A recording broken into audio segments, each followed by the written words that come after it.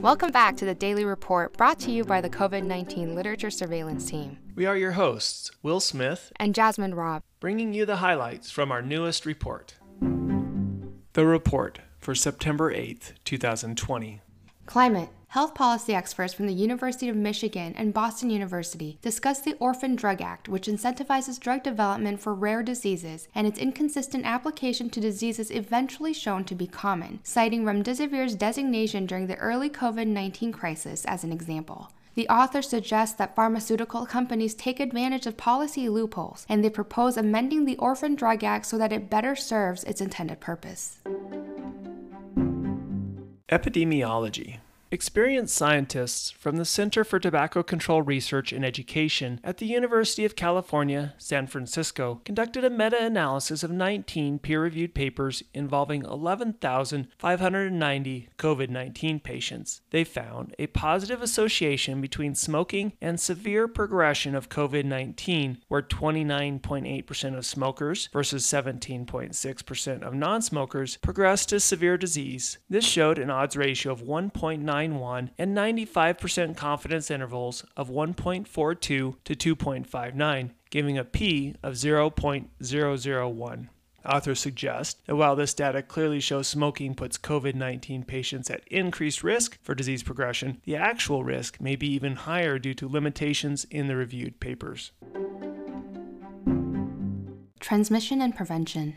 Infection control experts from West China Hospital of Sichuan University in Chengdu discussed prevention measures implemented to protect healthcare workers across China, including mask wearing for workers, securing and providing personal protective equipment, using fluid-resistant protective clothing and respirators, allocating specific hospitals for COVID-19 patients, and enacting strict community lockdown procedures. Because none of the 42,600 healthcare workers dispatched to Hubei province contracted SARS-CoV-2 after implementation of these measures compared to 3,387 prior, the authors suggest early adoption of these measures allowed for decreased transmission of COVID-19 to healthcare workers in this province.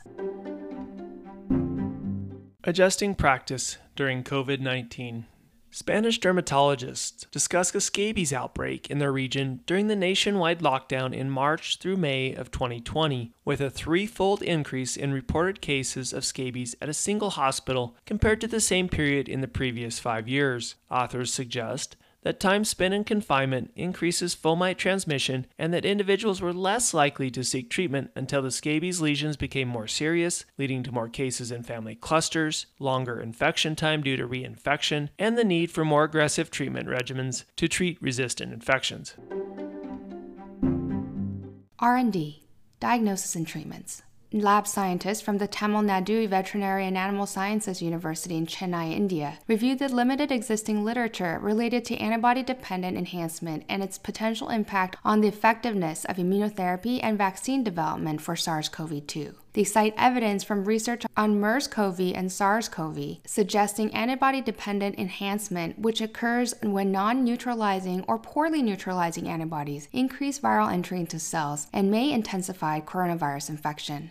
However, they do propose one strategy to mitigate the viral entry, by designing antibodies that specifically target the receptor binding motifs.